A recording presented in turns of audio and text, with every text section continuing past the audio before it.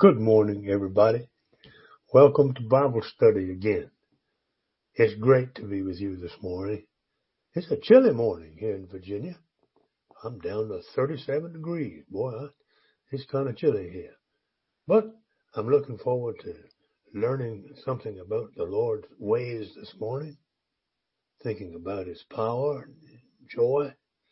And we're going to probably wrap up the study of Philippians today by reading this little end to the text and then look back over Philippians together. So let's begin with a word of prayer. Join me if you will. Thank you for this day you set before us, Lord Jesus, for enabling us to be able to begin the day with you. For you are our light and our guide and our reason for living. If anyone can hear me this morning that is sick or distressed or discouraged, then be lifted up, knowing that God is on your side and God in Jesus is with you. We invoke your presence, Lord, to guide us in what we say and how we study. In Jesus' name we pray. Amen. Amen this morning. We're going to start at verse 15 of chapter 4 of Philippians. So you might want to turn there now. That's the very last chapter, chapter 4, reading at verse 15.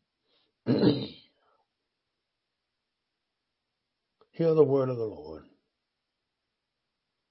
As you well know, when I first brought the gospel to you, and then went on my way, leaving Macedonia, only you Philippians became my partners in giving and receiving.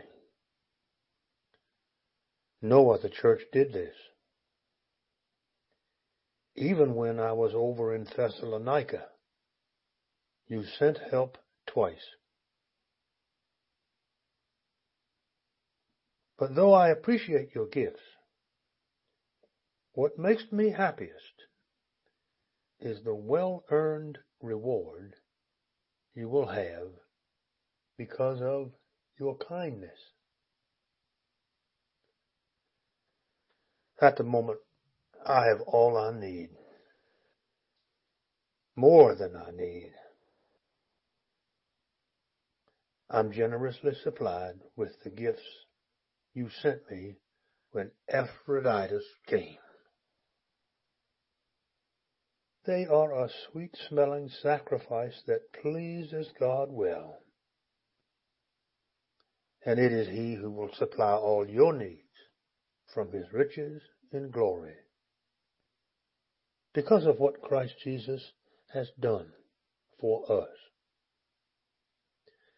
Now unto God our Father be glory forever and ever. Amen.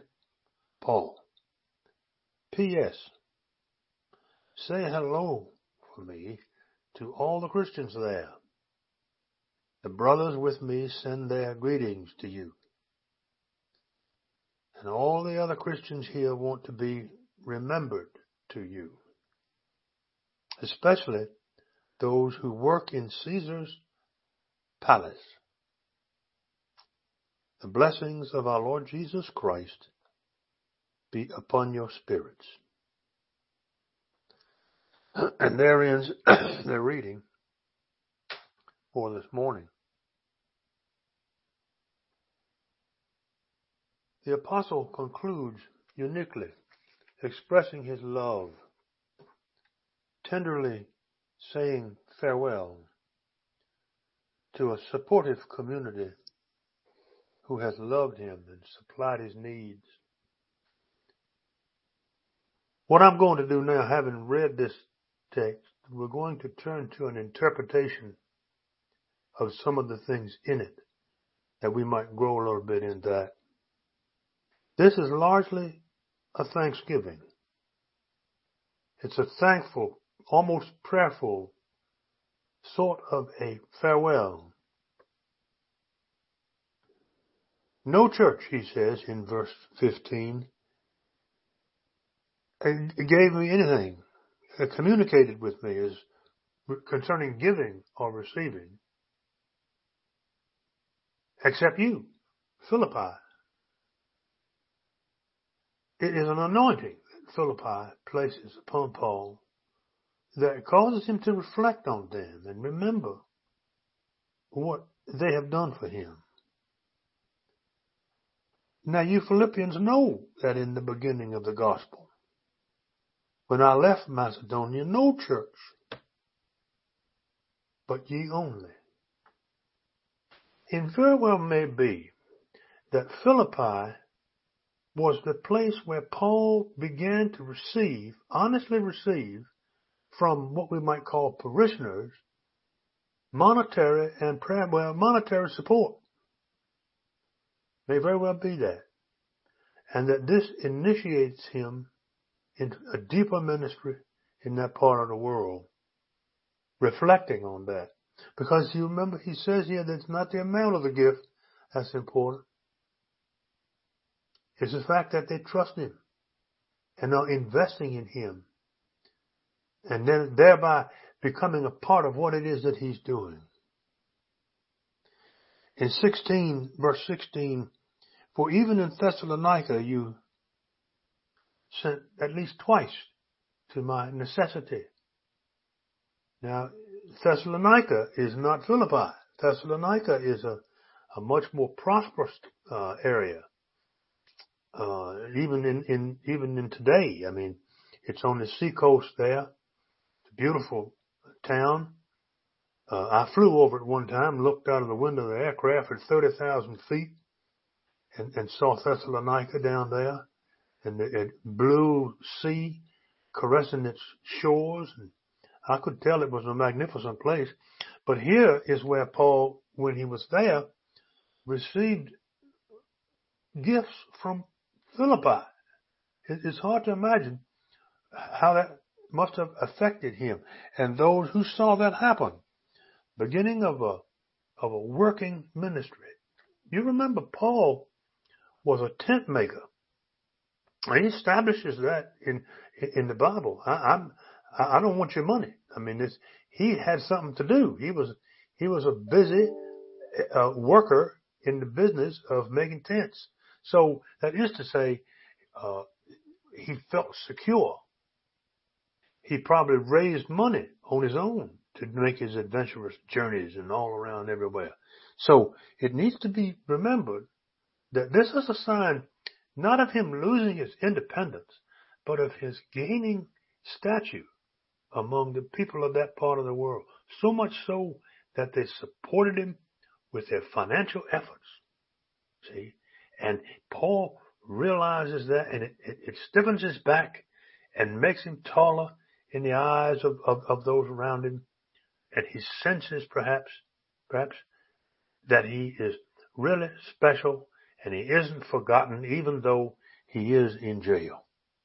And he remembers their kindness. He talks about their kindness. He associates giving with kindness. And, you know, it's been said, it's better to be kind than it is to be right. And that's absolutely true. If you ever get in an argument with somebody, forget about being right or wrong. Think in terms of how you can be kind and bring the argument to a gentle conclusion without necessarily you being right. Paul is now beginning to be washed in the knowledge that kindness is perhaps the root of the gospel. That he's as he establishes the virtues of the Christian life and tells them about what he thinks they are blessing him with kindness, and he is receiving from them the Christian virtue of kindness. It's a beautiful thing. Not because I desire a gift, he says in verse 17, but I desire fruit that may abound to your account. See, he knows now that their giving is a sign of their growth. He knows it. and he basks in it, delights in it. In verse 18, but I have all and abound, he says, I am full. I have received of Epaphroditus the things which were sent from you, and it is an odor sweet in the nostrils of God, as a sacrifice acceptable and pleasing to God. See, every time, the interesting thing is when you give gifts and get in the habit of blessing people with gifts, this pleases God. God is not interested in how much money we give him. He got all the money in the world. He doesn't need that. What he needs and loves to see is us when we give, because that smells so good to him. See, that's like a sacrifice going up to him. It's our actions that please him.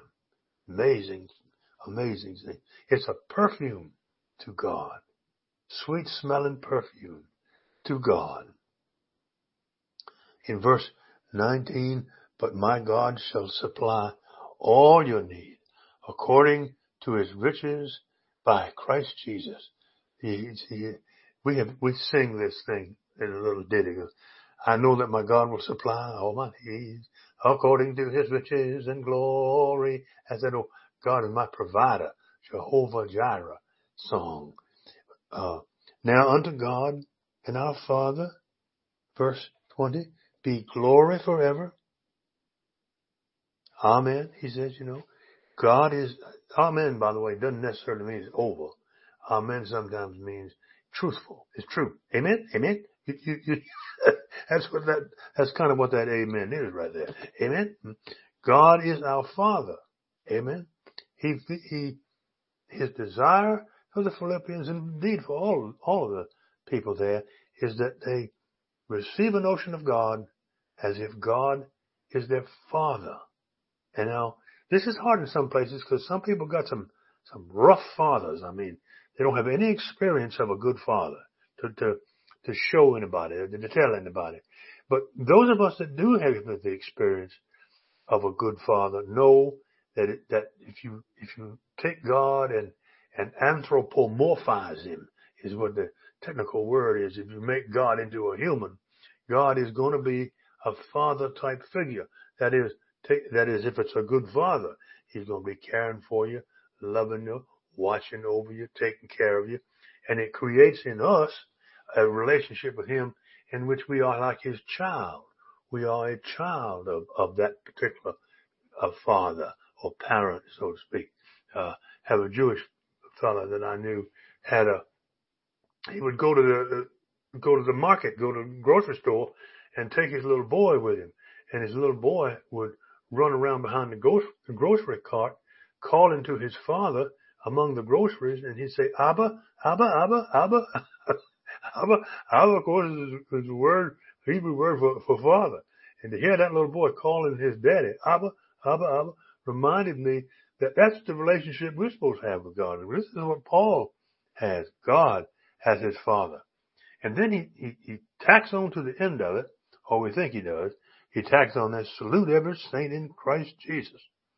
The brethren with me greet you. See, this farewell is picking up speed now. All the saints salute you, chiefly those in Caesar's household. So we look at this and we say, well, who was that? Well, we don't know. But we know that they were probably servants. We know they were probably people that were employed there in some way. And they were special. They were kind of underground in that household. And they needed a special prayer. They needed a special word. And he puts it in here for them. And then the grace of our Lord Jesus Christ be with you all in verse 23. Amen. Again. And then to the Philippians, written from Rome by Epaphroditus. So Epaphroditus was the one who did the writing. Paul did the speaking. And then was written from Rome by Epaphroditus, and that ends the letter there to Philippians. Comes to a close right there. And we begin having had the opportunity now to read the text and do some interpretation on it this morning. We want to look at some of the findings, or some people call them findings. You could think of it in terms of lessons that we could gather. Different people get different lessons from these things. But one of the lessons that I want you to remember about Philippians is it is a worship document. We use it a lot in church. And it slips by us the way we use it. But one of the ways we use it is in our singing, in our hymnals. Now, this happens to be a Methodist hymnal, but in the Methodist hymnal, there are 9 hymns written based on the scriptures that are found in this little letter. Beautiful, like rejoice ye pure in heart. Well, that's, of course, Philippians 4:4. Rejoice ye pure in heart, give thanks and sing. Your glorious banner wave on high, the cross of Christ your King. It goes, rejoice, rejoice, give thanks and sing. Your clear hosannas raise, alleluias loud, whilst answering echoes upward float, like wreaths of incense cloud. Yes, on through life's long path, yet chanting as we go, from youth to age, by night and day, in gladness and in woe. At last the march shall end, the wearied ones shall rest, the pilgrims find their heavenly home, Jerusalem the blessed. Praise God who reigns on high, the Lord whom we adore, the Father, Son, and Holy Ghost, one God forevermore. Rejoice, rejoice, give thanks and sing. Well, that's just one hymn. That's just one. There's a bunch of them in there. But anyway, it's important to recall that we have used this as a worship tool. We look at it and we say, well, it's wonderful. Let's use it to worship. That's one of the things I wanted to just sort of acquaint you with this morning. Another thing Paul does is he seems to be doing two things at once here. He's going forward. You can tell that he's not ended yet. He's going forward. And he's growing forward. In other words, what he has come to now is a place of growth. He's grown. He's begun to define what he wants people to do, how he senses their gifts, and you can see the completion of a person. He's not just growing, not just going somewhere, but now he's not just a missionary on a journey no more. He's a missionary who is teaching and he's depositing growth where he is. And that's a wonderful thing to be able to do. It's one thing to go somewhere and just, be a blessing to somebody, but it's another thing to create in them spiritual growth and monitor that spiritual growth and see it. Now, having said that, another lesson in Philippians, I think, tells us about the word contentment. The apostle talks a lot about contentment. He moves around it and talks it out as to what he thinks contentment is. He sort of encourages these people not to compare themselves to others. Don't know if you pick up on that, but he doesn't want them comparing themselves to the Thessalonians. And they could easily do that, see, and try to outgive one another or something. Never compare yourself to others. No matter how poor you are and how bad you feel about it, don't compare yourself to your neighbor who might have something better than you. Another thing too that is in here is don't complain. Don't complain. Paul had a lot to complain about. I mean, that man could have complained all day long but that does not a word of complaint, no complaint. And it begs the question to us, what is your situation? Is your situation such that all anybody ever hears about is bad news? Or are you going on for Jesus? Or are you going home for Jesus? Oh, Jesus wants you to understand that your obstacles, when they come your way, are your opportunity. That's all. It's an opportunity. Don't want that to sound trite, because a lot of people have real serious problems. I know that, but to complain about them is all the time is not what I think Paul would have us do. Based on his own behavior, we can pattern that and look at that. Now, here's another thing that comes out for me. I don't know if it will you, but Paul is what you could call a jailbird. He's an incarcerated prisoner. He's in lockdown. He is not. I say this to you because we have a lot of people incarcerated in our society, and you may say, "Well, they deserve what they get." Well, maybe they do, but there's a whole world of people incarcerated in our country and in our world, and I feel for them. I really do. I think one of the biggest fears I ever had would be somebody putting me in jail and throw away the key. That just bothers me. And I want you to understand that some of you out there may have somebody you love in a jail somewhere. That's all right. A lot of people do. Good people, honest people, have people that they love that are in jail somewhere. Now, think they're in good company because they are. God is with them in there. God is with them in there. I know I went one time to a place called Lawrenceville, Virginia, to visit a boy who was in jail there. And I finally got in to see him. Took a long time, went through all kinds of security, and they put me in a room and brought this young man in. And he opened the door, and the police officer sent the young man into the room to sit down at a table with me. And I told him, I said, I'm your mother's pastor. He said, you are? He said, you're my mother's pastor? What are you doing? I said, well, she wanted me to come see you. And I was not too far away today, so I came to see you. How are you doing? And he said, well, I'm doing good right now because I got this Bible study I'm working on. And I said, you got a Bible? How'd you get a Bible study in here? He said, well, there's a man that comes in here real regular and brings us a Bible study. And I said, well, who is he with? He said, oh, he works for a fellow over there in Lynchburg, Virginia. His name is Jerry Falwell. Now, you all may not remember Jerry Falwell, but Jerry Falwell was a leader in the old evangelical Baptist movement, and not everybody liked Jerry Falwell. But I thought that day, whether you like him or not, he's got a long reach to reach all the way down to Lawrenceville, Virginia, and inside that jail and bless that young man. I could not get that smile off his face as he told me about Jesus, how wonderful he is. He said, go back and tell my mama that I'm doing fine in here. And I did. I went back and told her that he was just doing fine.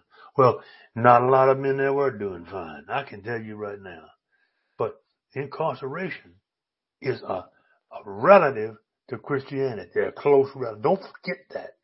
Sometimes we get too uppity and get on our high horse about how moral we are and how wonderful we are and how stringently we are always right, and never kind, beat you over the head with goodness, and at the same time miss the whole point. Jesus loves the prisoner. One of the last things he's going to do is set the prisoner free, the Bible says. And don't you think that the Lord might have thought about that? Of all the things he's coming back here to do? Well, one of them is what? He's going to set the prisoner free. My God, well, always be ready to learn that when you read Paul's letters. That's one of the many things about them that is worth learning, is that God is concerned about those who are incarcerated. Now, how many chapters are in the book of Philippians? Can some of y'all tell me? How many chapters in the book of Philippians? Who are you? 4. 4.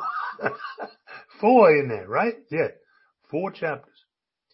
1, 2, 3, 4. There are different headings for them. May be worthwhile to remember.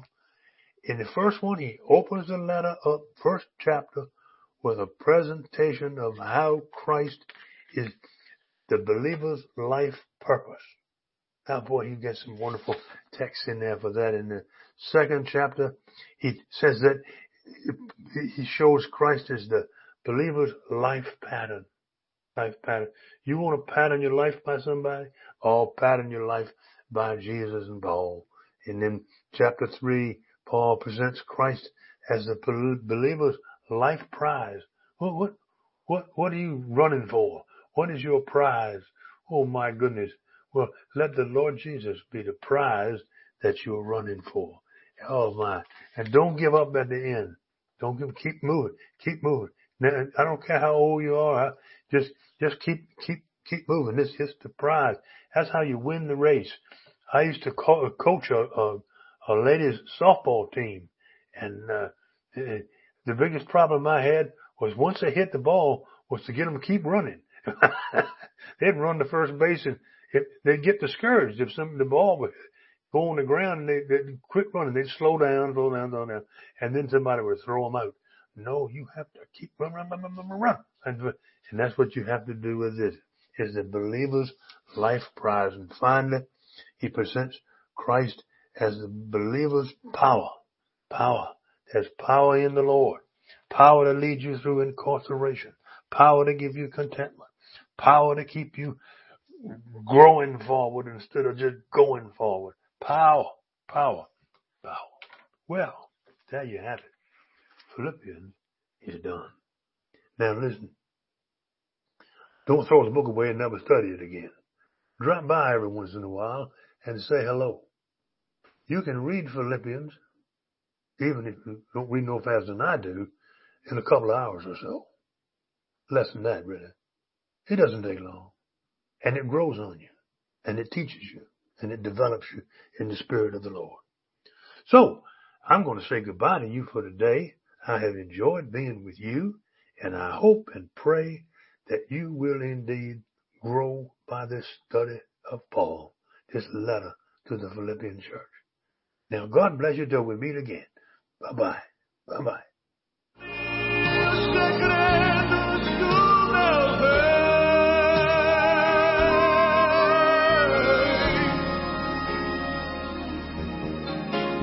Eu quero ser testemunho, remove o erro e crie o bem em mim.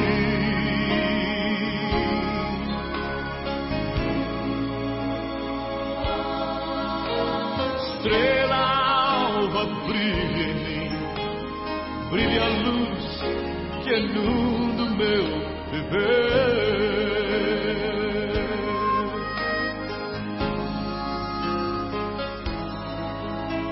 Estrela alva brilha em mim, brilha a luz que inunda o meu viver.